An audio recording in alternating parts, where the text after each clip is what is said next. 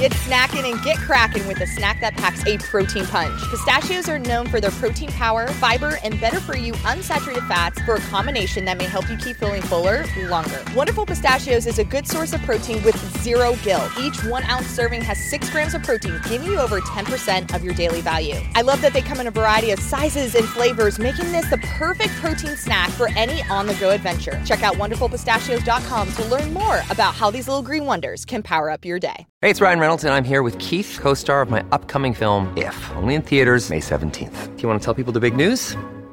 All right, I'll do it. Sign up now and you'll get unlimited for $15 a month and 6 months of Paramount Plus Essential Plan on us. MintMobile.com/switch. Upfront payment of $45 equivalent to $15 per month. Unlimited over 40 gigabytes per month. Face lower speeds. Videos at 480p. Active Mint customers by 531.24 get 6 months of Paramount Plus Essential Plan. Auto renews after 6 months. Offer ends May 31st, 2024. Separate Paramount Plus registration required. Terms and conditions apply if rated PG.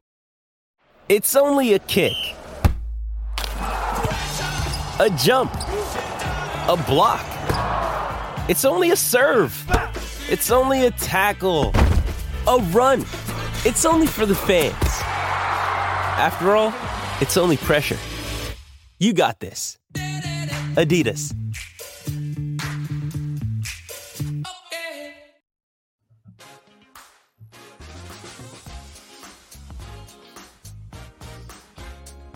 Happy Monday, everyone. We're back on the FloTrack podcast. FloTrackPodcast at gmail.com is our email address.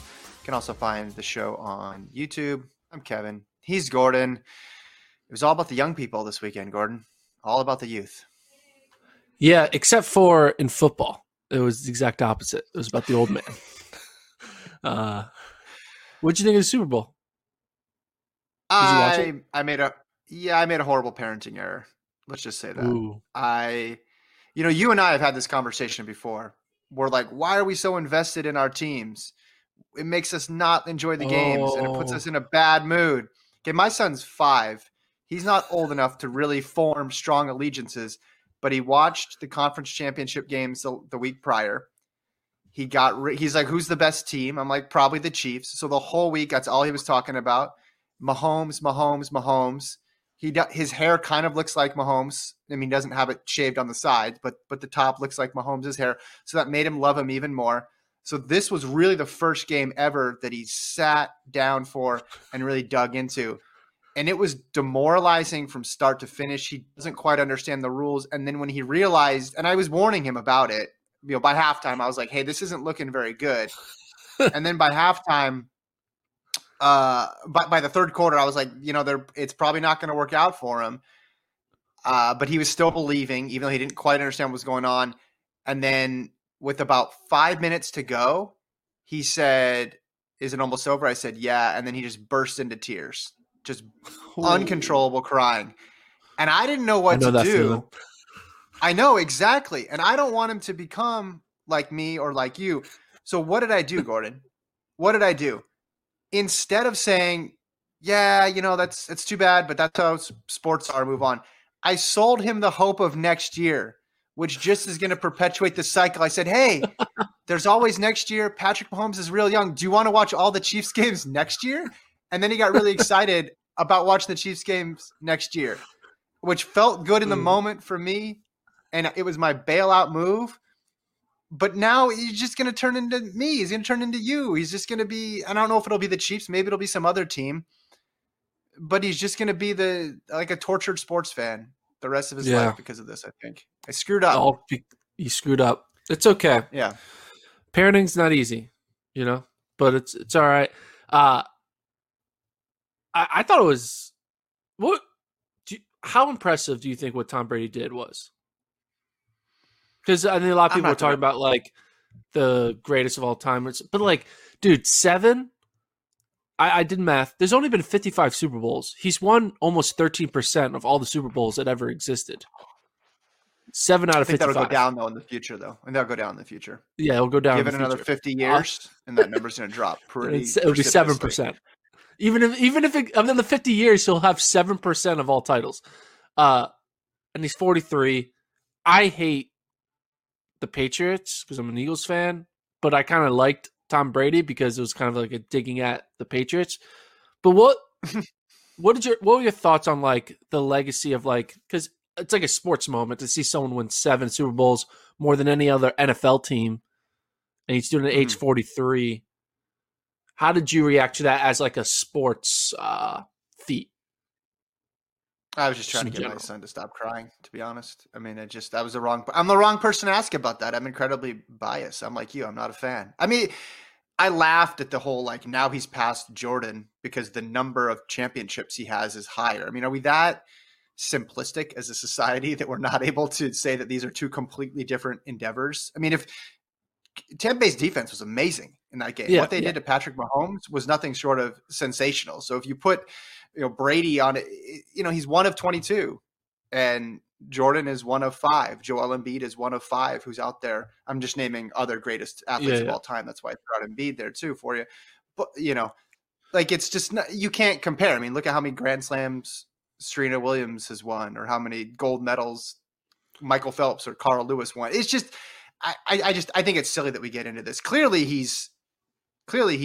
is the best quarterback of most successful quarterback of all time. But like, what I don't know, and I don't know enough about football, like, do football fans argue that, like, if just Aaron Rodgers and Tom Brady swapped teams at the beginning of their careers, that the result would be that Brady would have gone on to win all these titles and Aaron Rodgers would still only have one? Or Peyton Manning or whoever? Do people make that argument in the NFL? I mean, yeah, there's always like, maybe Brady it's definitely got lucky or whatever, but he's also gotten unlucky. He threw for over 500 yards and like 30 touchdowns in a Super Bowl in 2018, but then it happened to run into Nick Foles of the Eagles and he just got smoked. But that's another story. But you talk about like, how like Serena's all their Grand Slam titles and all that stuff. Well, I looked into it. How many times do you think Usain Bolt went to a senior global outdoor championship and came back with an individual gold medal? How many times did Usain Bolt get at least one gold medal? Yeah, at least one. So in 2008, he got one gold medal. So that's one. Yeah. So 2008 is one time. So 2007, he didn't. 2004, he didn't. And 2005, he didn't. And then, I mean, his last one, he didn't get a gold medal. So that's 1, 4, 05, 07. 4 times he didn't get a gold medal. No. How many times did he get one in his career? Oh. Okay. 08, 09, 11, 12, 13, 15, 17. 16. Oh, 16. Sorry. And then he didn't get any. Yeah, he didn't get one in 17. So 7 times. Yeah. 7. So. Okay. Are we doing numerology? 7 Super Bowls. We're doing? Yeah. 7 Super Bowls for Brady. 7 global championships for Usain Bolt. Okay. Oh, okay. There you go. Right. I mean, I just think it's an apples. I mean, clearly, like, he's the common denominator here. So he's doing something. I'm not saying it's not like he doesn't deserve any accolades or something, but it's like an apples to bananas to truck tires comparison when you start going across sports. That's why I just thought it was a little bit silly when I was saying, the Jordan stuff. It's like, but the thing is, I think some people want to kind of turn Tom Brady into Robert Horry, where Robert Horry just happened to always be on the Lakers or the Spurs, and therefore he's like an all-time great. But he's not. Like, he's not missing out on this stuff. But like, people doing that? No, Big but like, Bob. There is a little bit of, yes, he had great defenses, but he rallied the troops. He's a rallier of the troops. I mean, everyone went to Tampa with him. They're like, screw it. Who cares about the pandemic? We're going to Florida and we're winning the title. But I just thought it was impressive. I feel like we're never going to see something like this again. That's my only take. I'm not. Look, I'm not saying I'm a hater, but I'm not that much of a hater to be that delusional. I gained an appreciation for basketball though watching this, because there's no equivalent penalty to pass interference in basketball. And I think that that's a very good thing for a sport to have. There's no like completely game changing, like, you get a bad foul call, 2 shots, you move on, you move forward, right? Because scoring is abundant in basketball. I guess it's more equivalent to soccer when someone gets a penalty kick or something and they're right in front of the goal and can score. I mean, it made me appreciate that. Like, it made me feel like basketball in a way is like less fluky. Even though there's a lot of variance about whose shots go in on a nightly basis, but I don't know. That end of the first half did not put me in a good mood, and that's when I knew it was that's when I knew I should start bracing for the difficult conversation with my son. And one last thing. So Brady did it at age 43. One of our track and field colleagues, John Galt, tweeted out, works at Let's Run, about comparing it to Abdi's age 43 making the Olympic team. Mm-hmm. What do you think is more impressive? Brady doing what he did at 43 in the NFL, or making the Olympic marathon team at age 43? Abdi. It's not even close. There's nobody out there with Abdi. I disagree. Defense to lean on. Abdi couldn't have thrown 3 interceptions in the second half in the championship game in the Olympic team. No, not close. Come on, Gordon. Don't be a contrarian here.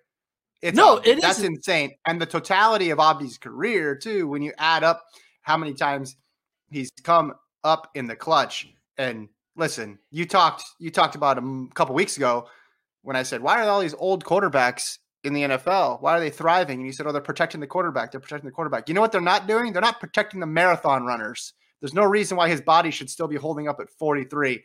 It's Abdi. It's not close. More impressive. I mean, it's definitely Brady, and it's also not close.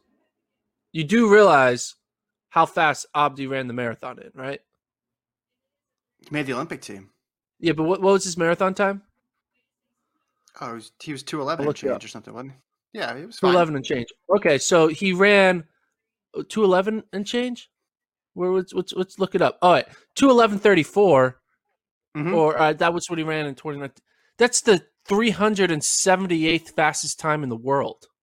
Do you think there are 377 better NFL quarterbacks than Tom Brady?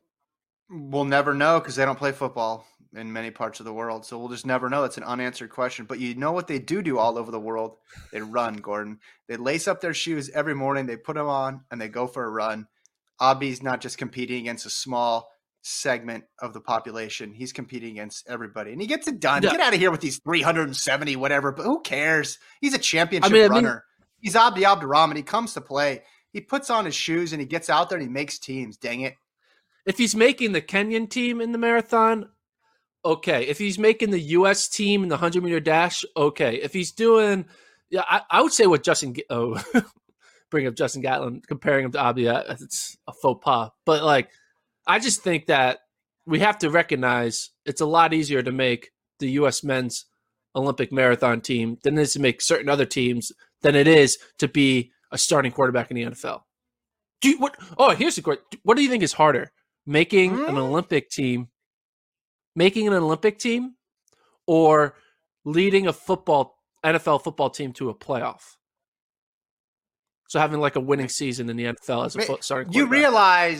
You realize that there's been quarterbacks who have won Super Bowls, and I'm not going to name any teams or any franchises who aren't necessarily the greatest of all time. There are other players on the team. You realize that, right?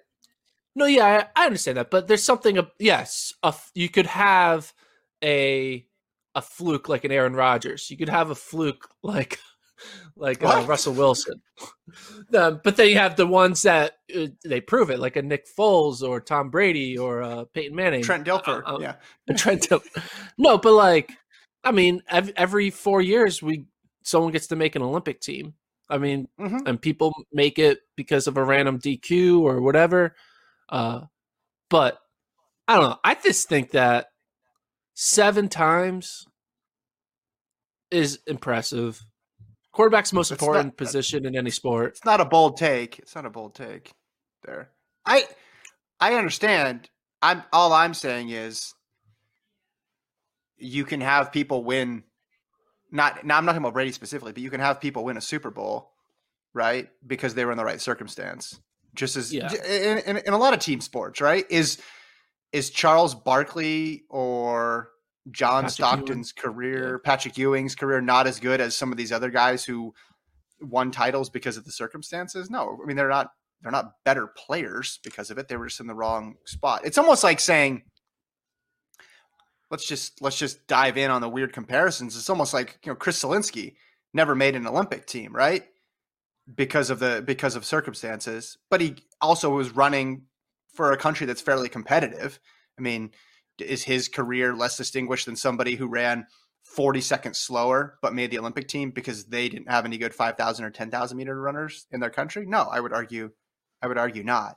But it's just such an easy argument for people to make, like I said at the top, of just like counting. It's like Jordan has 6, Brady has 7. Ergo, Brady 7 is bigger than 6. That's it. No, that's not. Come on, we can do better than that. We can think critically about this. Well, the difference is there are a lot of NBA franchises who have more than 6 titles as a team. The fact that there's not even an NFL team that has 7, I think that is something very well. Yeah, and people have already established that he's the best, that he's the greatest football player of all time. I'm just saying when you cross into other sports, it just becomes really, especially individual sports, because it's the physical toll that it takes on your body year after year. You can't you can't hide behind a defense or get bailed out because of a defense or because of special teams or because you have a really good center that year or anything like that. Like, it's you. Like, you either can do it or you can't, and there's no way around it. In any event, that was 20 minutes. Let's talk about the young kids. Let's talk about the youth. Let's talk about a name that neither of us were that familiar with going into this weekend. Hobbs Kessler, who broke the high school record in the indoor mile at the ATL meet on Sunday, ran 3:57.66, finished third in the race though. Gordon, this was a shock. I saw it on social media and I said, wait, was there a high school kid that I should have been keeping tabs on for breaking 4 this winter? And then it turns out nobody really knew about him. He was flying under the radar. Yeah, so his PR was a 1600. That was a 4:21 1600. That's like, wow, 4:21 to 3:57. What the hell? And then you kind of read into the tea leaves. Nick Willis said that he did a time trial at 4:08 over the summer, but then he also said that the 4:08 could have probably been more of a 4:04 if he would have ran in lane 1 or something like that. Mm-hmm. So he definitely had improved on his 4:20. He wasn't a 4:20 miler when he stepped on that starting line, clearly, because he ran 3:57. But yeah, people reacted crazily. I had a couple of text message threads with some of the mile split guys and some other people about the reaction to this performance. I mean, he broke Drew Hunter's national record, and it's like, people, when you think of Drew Hunter in the high school scene, you think of like one of the all-time greats. And how can a 4:20 miler, according to his last run, right, be all of a sudden breaking an all-time greats mark? What was your reaction of the surprise of it, and like how big of a deal it was to you? How big of a deal do you think it was to you? Well, sub-4 high school boys miles are becoming commonplace now. So I don't get as excited as I used to when I see a 3:59. He's the 12th one to do it, but he's the 7th one since 2015.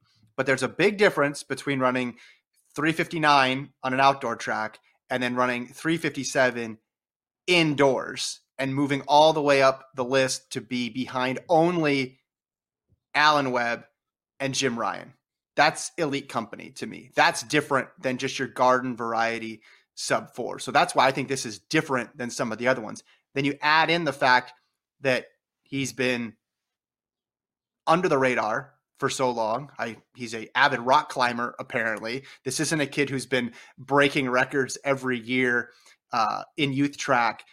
I mean, this to me screams this guy's going to be good at the next level, because he's not somebody who's going to peak their sophomore or junior year of high school and then that's it. Apparently he's going to NAU, which, I mean, it's about time NAU had a break in recruiting. So I feel okay for them. I mean, they needed a little more talent there.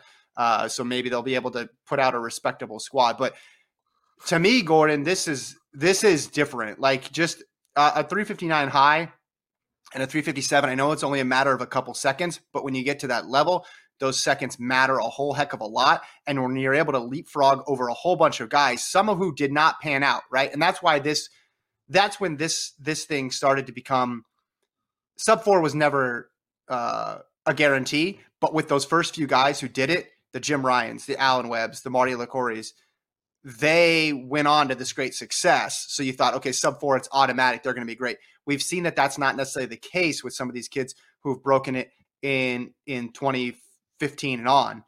But when you're up there, you pass Drew Hunter and you're only behind Ryan and Webb, that's a different conversation to me. So I think this is a significant high school sub 4.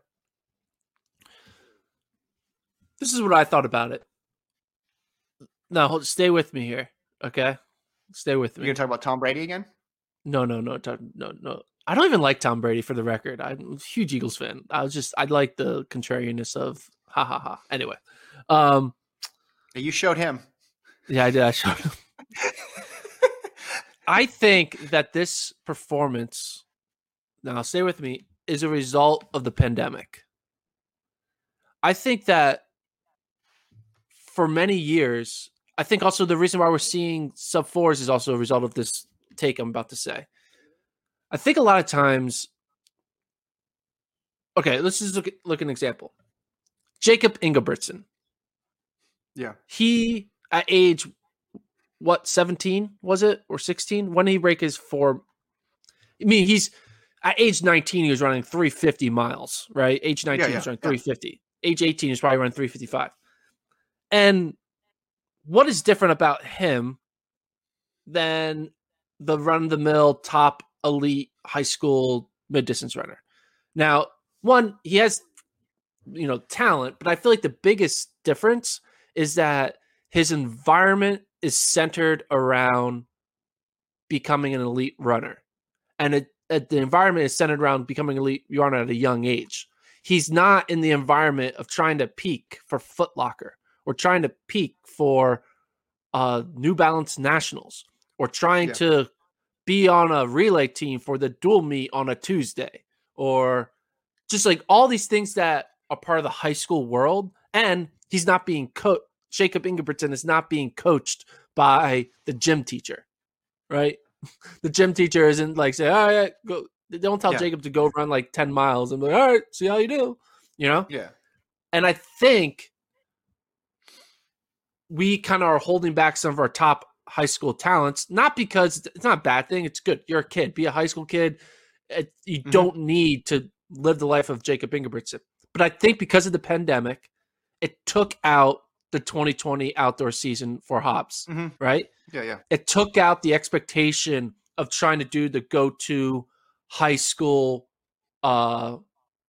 race order system, just like peaking for these type of meets.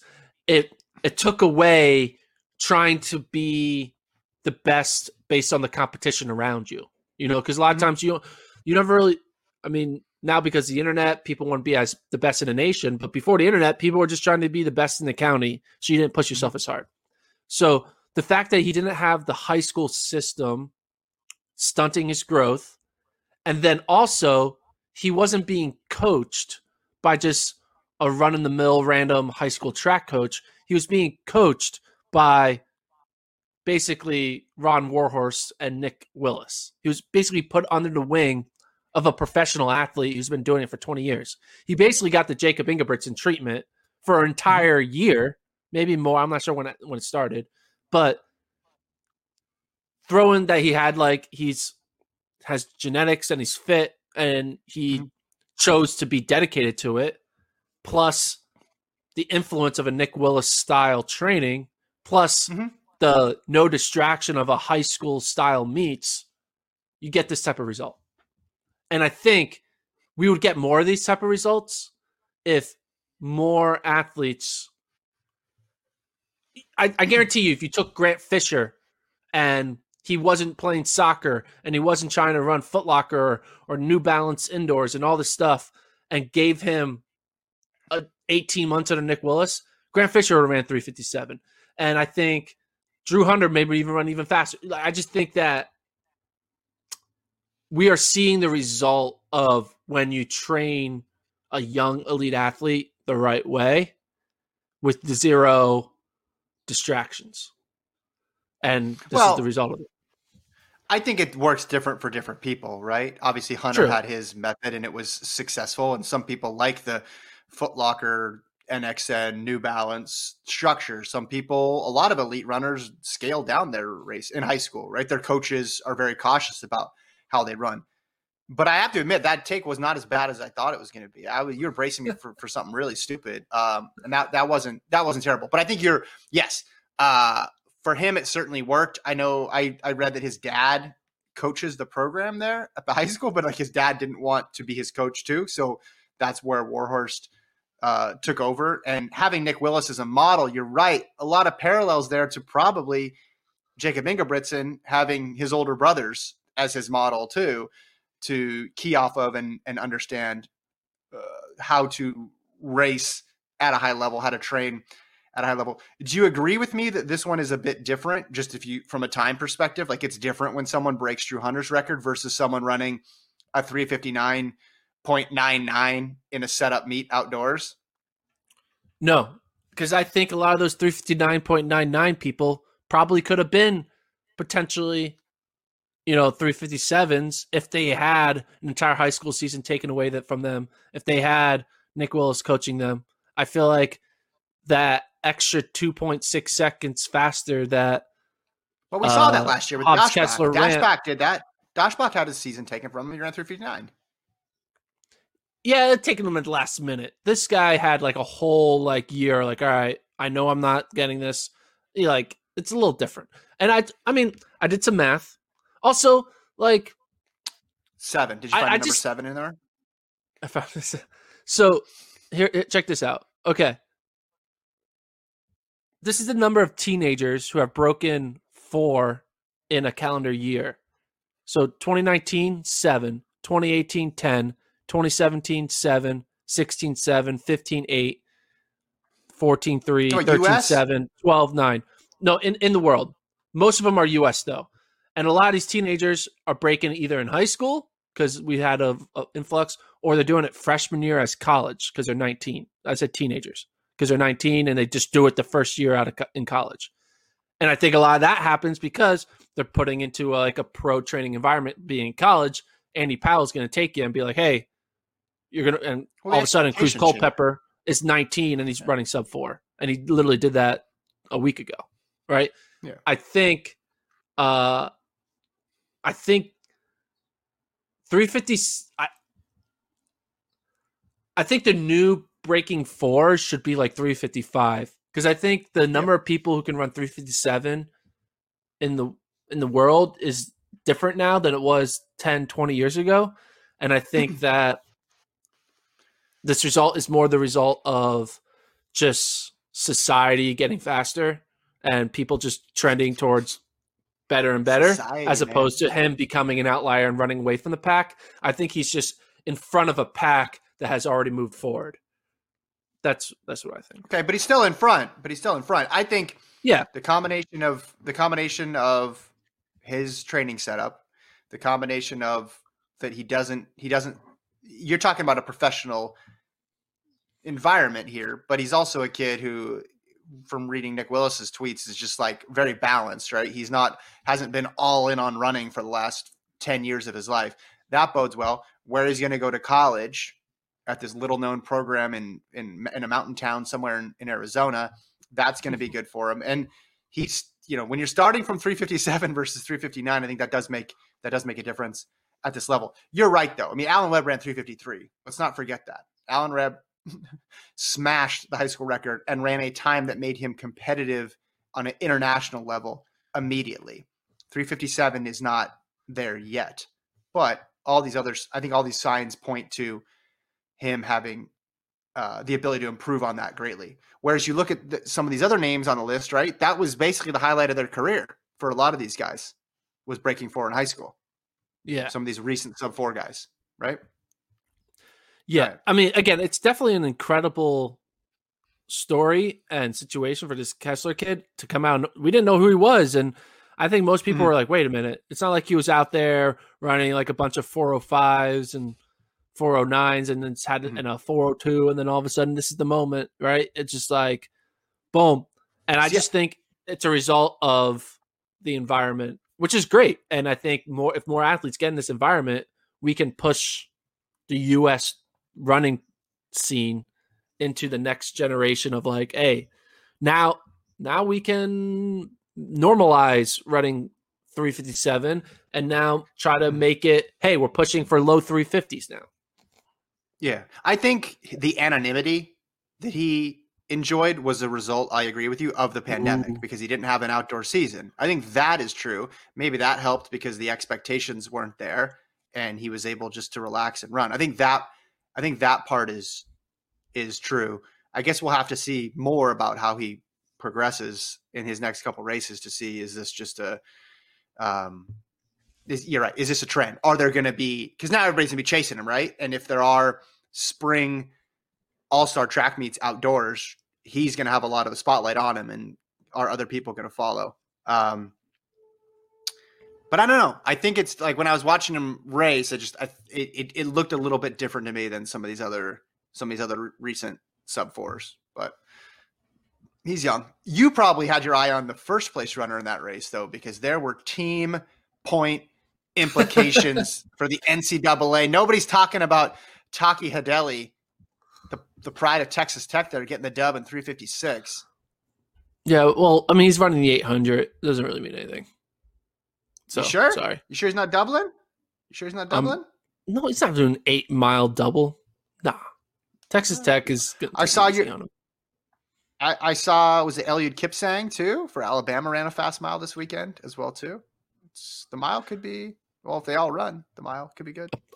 Apparently I'm hearing some of these college kids have a new pair of shoes that we should start thinking about. That's what I'm hearing. I mean, I have a friend who's an Alabama alum, and his first reaction is like, he breaks the 20-year-old record. It's got to be the shoes. So. Yeah, but look, we can't just say, hey, you just said 355 for high school is the new sub-4, and I don't think you're referring to shoes with that. You're just basically saying the bar should be lowered because, because in our head we've convinced ourselves that 359 is just the elite of the elite, and we've talked about this before. And Lincoln, when he was on the show, we talked about this before. It's equivalent, if you look at the scoring tables, to like 46 and change for the 400. Yeah. We don't lose our mind every single time a high school kid runs 46. Otherwise, we'd be in a perpetual state of screaming. I mean, what is it? What's the equivalent to in the 100? 10-2, 10-3? I mean, I know before people are saying, well, it's like a sub 10. No, it's not. It's nowhere close to a sub 10. It's not in the same ballpark. Sub 10 gets you into world championship and Olympic finals. The sub 4 won't even get you to NCAA final. So sub 4 gets you into the final at the 5K because you ran it the last 4 laps of a 5K. Yeah. Exactly. So I just think everybody's viewpoint around, and myself included, and that's why I'm usually pretty cautious on these things, is that this sub 359 connotes elite status, but that the world has changed. We're not at that point still. Also at that meet, Ronnie Baker got the win over Trayvon Bromell, 653 to 658. That was a bit of a surprise to me just because of how fast Bromell ran in the opener. It makes that U.S.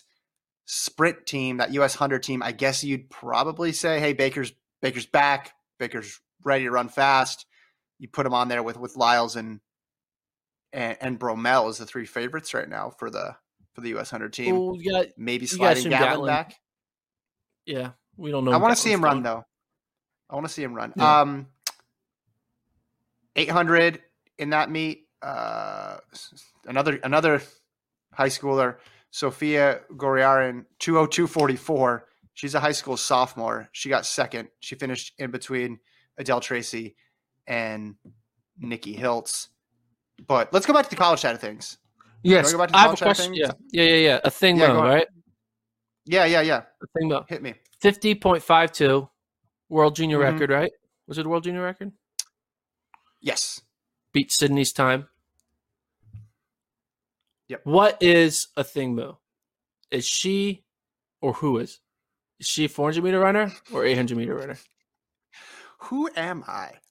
She's the rare 400, 800 combo. You just don't see this anymore. This is pretty remarkable what she's doing. What would I put her in at the NCAA meet? I would put her in the 800. What does she have the better chance at qualifying in for the Olympics? I'd say the 800.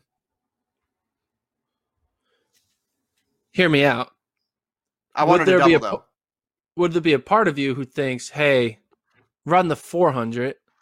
Because if you get 8th in the 400, you're going to the Olympics. Whereas if you get 4th in the 800, you're not going to the Olympics. The reason why it's 8th is because they take the top 6 for the relay pool and then the next 2 for the mixed relay pool. So you just have to make the 400 final and you are going to the Olympics. Whereas the 800, you have to make top 3. So being so young and like a long career ahead of you, there'll be other 800 teams for you to make. Maybe this is your chance. Like, hey, let's go to the Olympics and let's just do that first and then worry about everything else after. I think she should drop the 8 and just go all in on the 4 and make her first Olympic team. That's what I think she should do. The 400, I just looked up the schedule at the Olympic trials. The 400 for the women come first, and then she would have ample time off before the 800. So she could do both. There is no overlapping.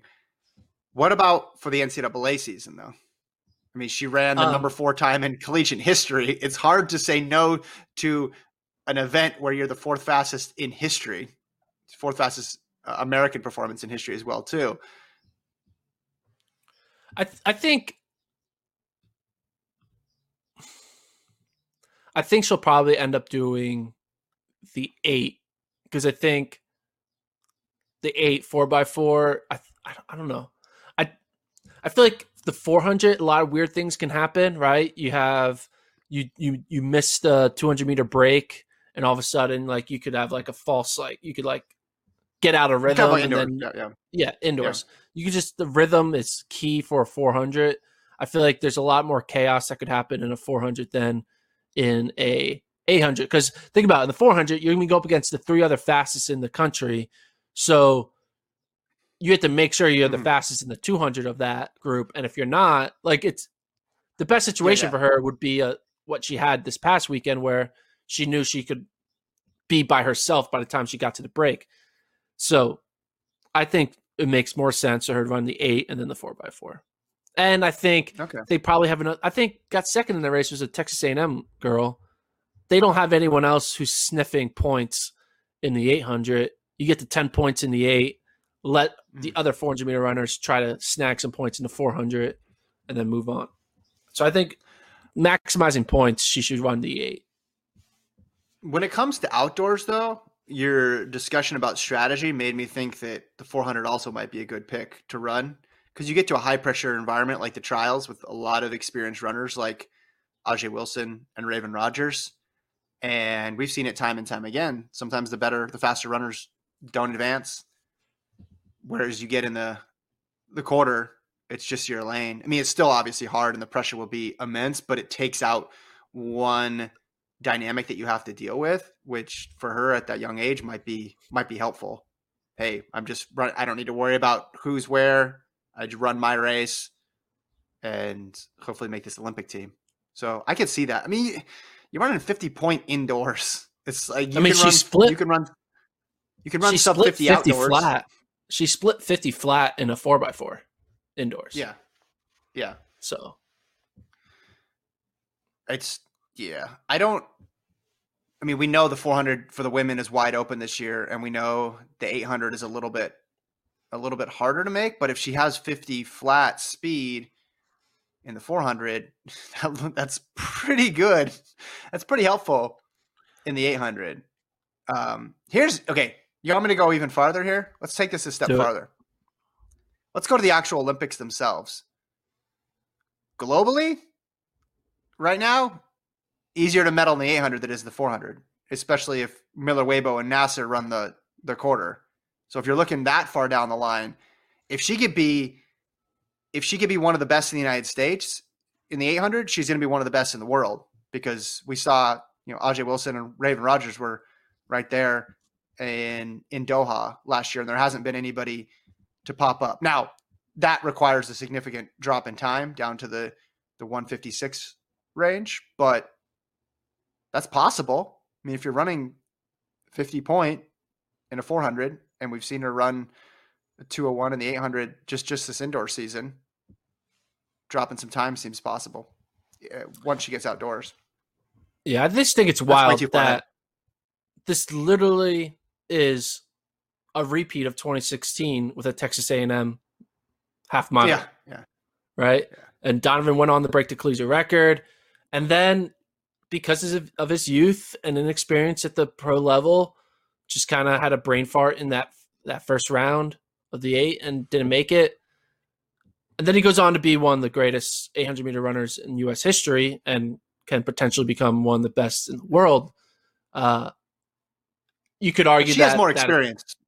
She does. She's already run U.S. championships. She's true. run against quality competition. With Brazier, everything seems so new. Yeah, but it's just interesting how it's like an Olympic year, freshman, Texas A&M. Here we go. Right. I think crazy things happen in the 8.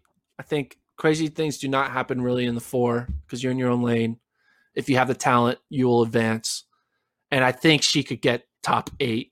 And if you're top 8, you're an Olympian, which is pretty cool to say as a teenager. So, yeah, that's what I think. No, that's a great point. That's a great point. I think, it just depends what she wants out of it. I would think she'd run both. I mean, she's going to be coming off a college season, but racing opportunities aren't as bountiful as they used to be. I think she'll have enough in her legs by then. Again, a whole different ballgame when you add in rounds. We'll see. Okay, before we do a preview, let's talk about the prickly pear invite, Gordon, the Bowerman meet with the 3000s and some 800s as well too. Who's the big winner? If you had to anoint a winner from this meet, who was it? It's got to be Colin Quigley getting the lean over Kersha Schweizer, ex-teammate. 200 right? a second there for second. 200 a second.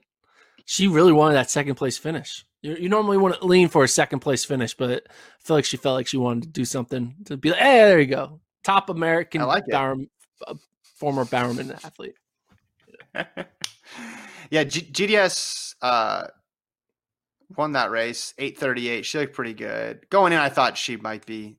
I think her and Schweizer and Houlihan are the best in that group at that 3,000 meter distance. Men's side of things, Mark Scott's been running well. Gordon, 7:36, and Fisher and McGorty have been running really well too. They were there at 7:37.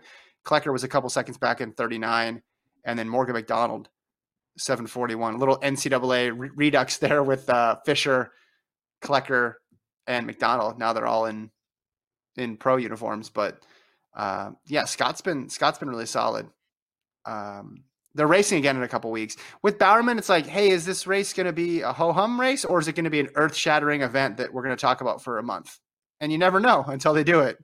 And over the summer, there were a lot of earth-shattering events. This was a little more straightforward. Yeah. Gotta love it when they would rather just, run a random meet in the middle of nowhere with zero heads up for the people around. It's really good for our sport when it's just no one's talking. Hey, maybe why didn't they go run? I mean, why didn't they go to ATL and run that 3K? Run a 3K at that meet. They're taking your advice. You're taking your advice. Just run outdoors. Don't mess with indoors right now because there's no. I do want to. One more thing on the college scene. My prediction of the certain athlete making the Olympic team in a 200 is looking good. Abby Steiner just ran another faster 200 indoors from Kentucky. She ran 22:69. Keep an eye on this. Abby Steiner, 2021 national Olympian. leader? Yeah, national lead. Kentucky. Okay. Former soccer player. All right. Okay, so – one – Sorry, I just want to get that in. No, I was just to say the race we didn't mention, Bowerman, Sinclair Johnson ran 201. Purrier was right behind in 202. Danny Jones was fifth. Heather McLean was third. Corey McGee was fourth. Ephraimson was back there in seventh. There was not really many. I thought there would be more to talk about with that meet. Like entering this weekend, I thought we would be talking way more about that than we were about the ATL meet, but I was incorrect. Track is. I mean, let's just be honest. What it was, it wasn't a real time trial. Not even a time trial. It was just like a workout thing that happened to have a clock on this track. So it's hard to. I'm not gonna get fake excited about a fake meet. And that's what it was. It was a fake meet.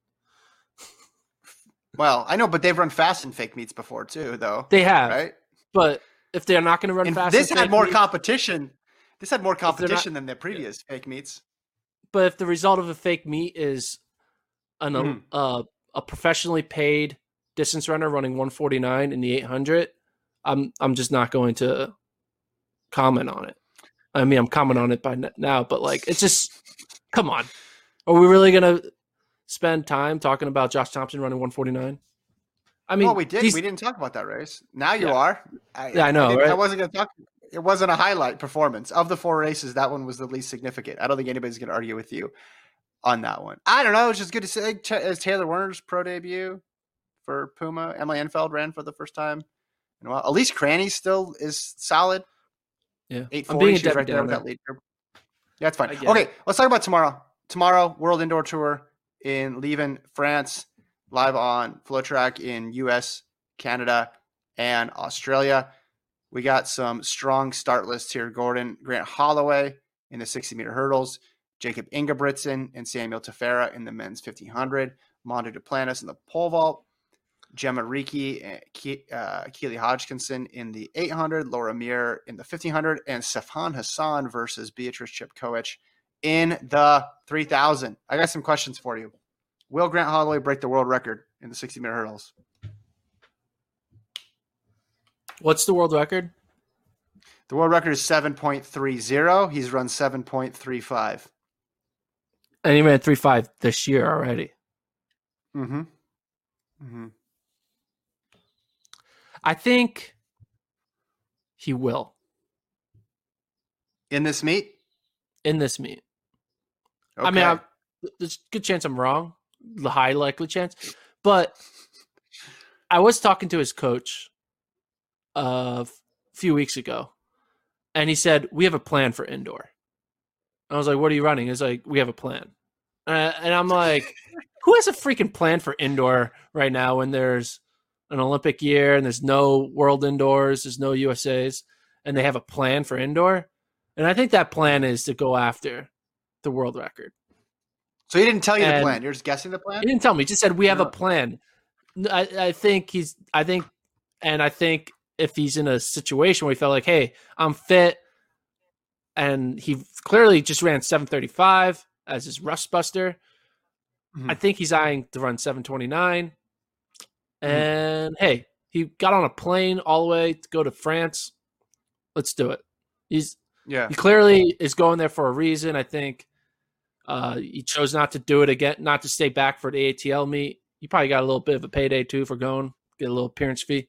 But let's make it happen. Why not? Okay. He's gonna get I think there's some big names in this race too. So aside from the time, I think it's also just racking up wins against these guys who are going to be your competition on the Diamond League circuit, and if he makes it to the Olympics too. Because we forget about 2019 because he ended up winning the World Championships, but his European stint was shaky before Doha. Yeah. And he did not come into that race as the clear favorite, as the Grant Holloway who won the NCAA outdoor title. He had suffered some losses between those two races and run some, by his standards, mediocre times. So I think this season and the beginning part of 2021 in general for him is in addition to running fast, it's just about being consistent and getting wins over these big names. I'm excited for this women's 8 with Gemma Ricci. She ran 157 indoors last year, Gordon. And then you have Keely Hodgkinson, 18 years of age. We haven't really talked about her. She's from Great Britain. Talk about a thing, Mo. an American 800-meter runner running fast in her teens. But Keely Hodgkinson ran 159 this year in the 800. So that'll be an awesome one. And Ingebrigtsen going against the world record holder, Samuel Tefera, in the 1500. All live on Flow. Great. Track is back. You're just making this an ad. We want analysis. Don't just make it an ad. Come on, tell me something to watch. Mondo. I mean, you could see Mondo world record because any record or any meet is a Mondo world record meet. You could see a Grant Holloway world record. I mean, the world record holder is running in the 1500 against Jacob Ingebrigtsen, who is capable of running extremely fast. I mean, you're going to see some fast times here, I think. I think so too. I'm sorry, I'm not really prepared for my deep thoughts on a race that hasn't happened yet. For athletes who are really all just debuting, right? None of these guys have run yet, so it's just hard to like. There's no couple of them have. There's no data points to like kind of react to. Like it's not like, hey, oh yeah, the season they ran this, and this, and now they're gonna run this. Mm-hmm. Here we're like, they were good in 2019. Yeah, Yeah. Well, but yeah, Hassan was pretty good last year. Hassan will be interesting to watch. Ingebrigtsen will be interesting to watch. I agree. I think the one I'm most forward to is Grant Holloway because I think he is there with a plan per what the coach said. So we'll see what happens. Yeah, maybe other people don't have plans, and that's the secret here. This is interesting too from the perspective of we didn't think indoor would amount to much this year, and we didn't think U.S. participation in indoors would amount to much this year. And there's some of the best people in the world are showing up to this meet. Pretty cool. So that's tomorrow from France. Again, you can watch it on the site. We'll recap it all on Wednesday. It fits perfectly in our podcasting schedule. Appreciate them doing that with that Tuesday meet. That's perfect timing. There has to be a result that I didn't catch on to over the weekend that you want to talk about. A result that you didn't catch on to? I mean, there had to have been some person running a 600 that you think equates to a 141 800 or something somewhere. I mean, you had Abby Steiner, which I mentioned. Yeah. That's very impressive. No, I mean, it was kind of if we're being honest, it's kind of a quiet weekend. I mean, Amon Kemboy, who we think is someone who can be in the mix to battle in the cross country scene, but he is putting a lot of focus on indoor. He only ran a 7:52 3K, so it wasn't anything too fancy. I did spend Mercy Chilangat, our girl Mercy Chilangat. She ran 9:02 Mercy! 3K, number 2 in the NCAA. Let's go. And our teammate from Alabama, Amarius Anisma, ran 9:03. Dude, Alabama's got a good squad. Anyway, double? Yeah, why not? She gonna win the meet for Alabama? Let's do it. 3K, 5K double. Watch out, Lauren Gregory. This past weekend, I finalized the new and improved cross country rankings algorithm. Are they up? They're not up. They'll go up tonight or tomorrow or Wednesday. But we're gonna rank all the top like 300 individuals. We're gonna have the rankings of the teams, and we are gonna debut for the first time ever.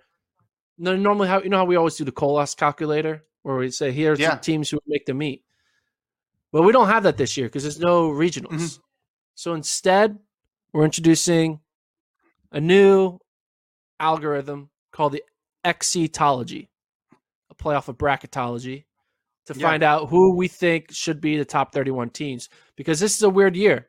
It's a year where there's just basically a committee picking the 31 teams that go to nationals based off of a resume that could be one result or like 5 results, right? And so I have a big board where I kind of look at the different conferences because they say conference championships results are the most heavily weighted result, but I know that the winner of the Southland Conference is not getting in over the winner of the Pac-12 Conference. Even if they both just had one race, they're going to take the Pac-12 champion. And so I have a little algorithm I'm putting together to kind of weight the conferences. I have we're going to release like locks. Like I already know of like 9 locks on both the men's and women's side of teams that are going to nationals. 9 locks. Have a big board? I got a big board. It's a small board in an Excel sheet on my laptop, but it's a big board. Okay. And I'm keeping track of it. I'm doing the dirty work. We're gonna do this on the pod. We'll talk about it on the pod. Maybe Friday. But I want you to do it. I want you to share your screen on the pod so you can like move things around and stuff. That's what I want you to do. Like this team this team on the bubble. Like I want some visuals. We're gonna have that, right? We're gonna have an update. So we'll have the first round of bracketology, locks on the bubble, first teams out. Exitology. And then it's exitology or make it happen. Cross-contrology. Colossology. Colossology. I like exitology. I don't know. Xtology. No, I don't know. Come on. If you have a good name for it, send us an email or YouTube comment. YouTube comment. Yes. You say Gordon won't read this on the podcast, but one more question before we go. I mentioned Hobbs Kessler is going to NAU. Did you happen to get the reaction from a certain NAU coach about Hobbs's run? Yeah, they were excited. Thank you. They said, I hope he doesn't go pro. Oh, interesting. Well, yeah, that's good. Right. That's good. I mean, I think there's like a unique fine line between college recruiting and like college coaching. You want to coach them. Obviously you want to coach them to the best they can be, but then there's a moment if you coach them too well or they get too good, you don't get to benefit from the fruits of their labor because they, go pro early. You look at Florida. Mike Holloway's like did a great job recruiting the Lyles brothers. He's like A+ effort, but then Lyles got too good, and then he got nothing in return for that. You have an athlete goes pro early, you're like So I mean, he was making a joke, but they were impressed. It's weird, right? A Michigan kid going to NAU, and then the year before that, Drew Bosley, a Wisconsin kid, going to NAU. I feel like the Big Ten Association is really not too pleased with Mike Smith's recruiting because they keep taking their Midwest kids and sending them out to Flagstaff, Arizona. Yeah. While you were giving us that response, I looked on our YouTube page. We had one comment on our last podcast. It just said why. So that's good. It's good. We're picking up steam. Yeah. There was a topic. It was probably the Colin Quigley topic. Oh, that was a separate video too. People didn't like, I don't know if people liked that because they said we didn't have any actual answers for it. But no, the whole podcast itself, one person's put why, and I would respond with why not? Why not, sir? Yeah. All right. Leave it there. Thanks so long for producing.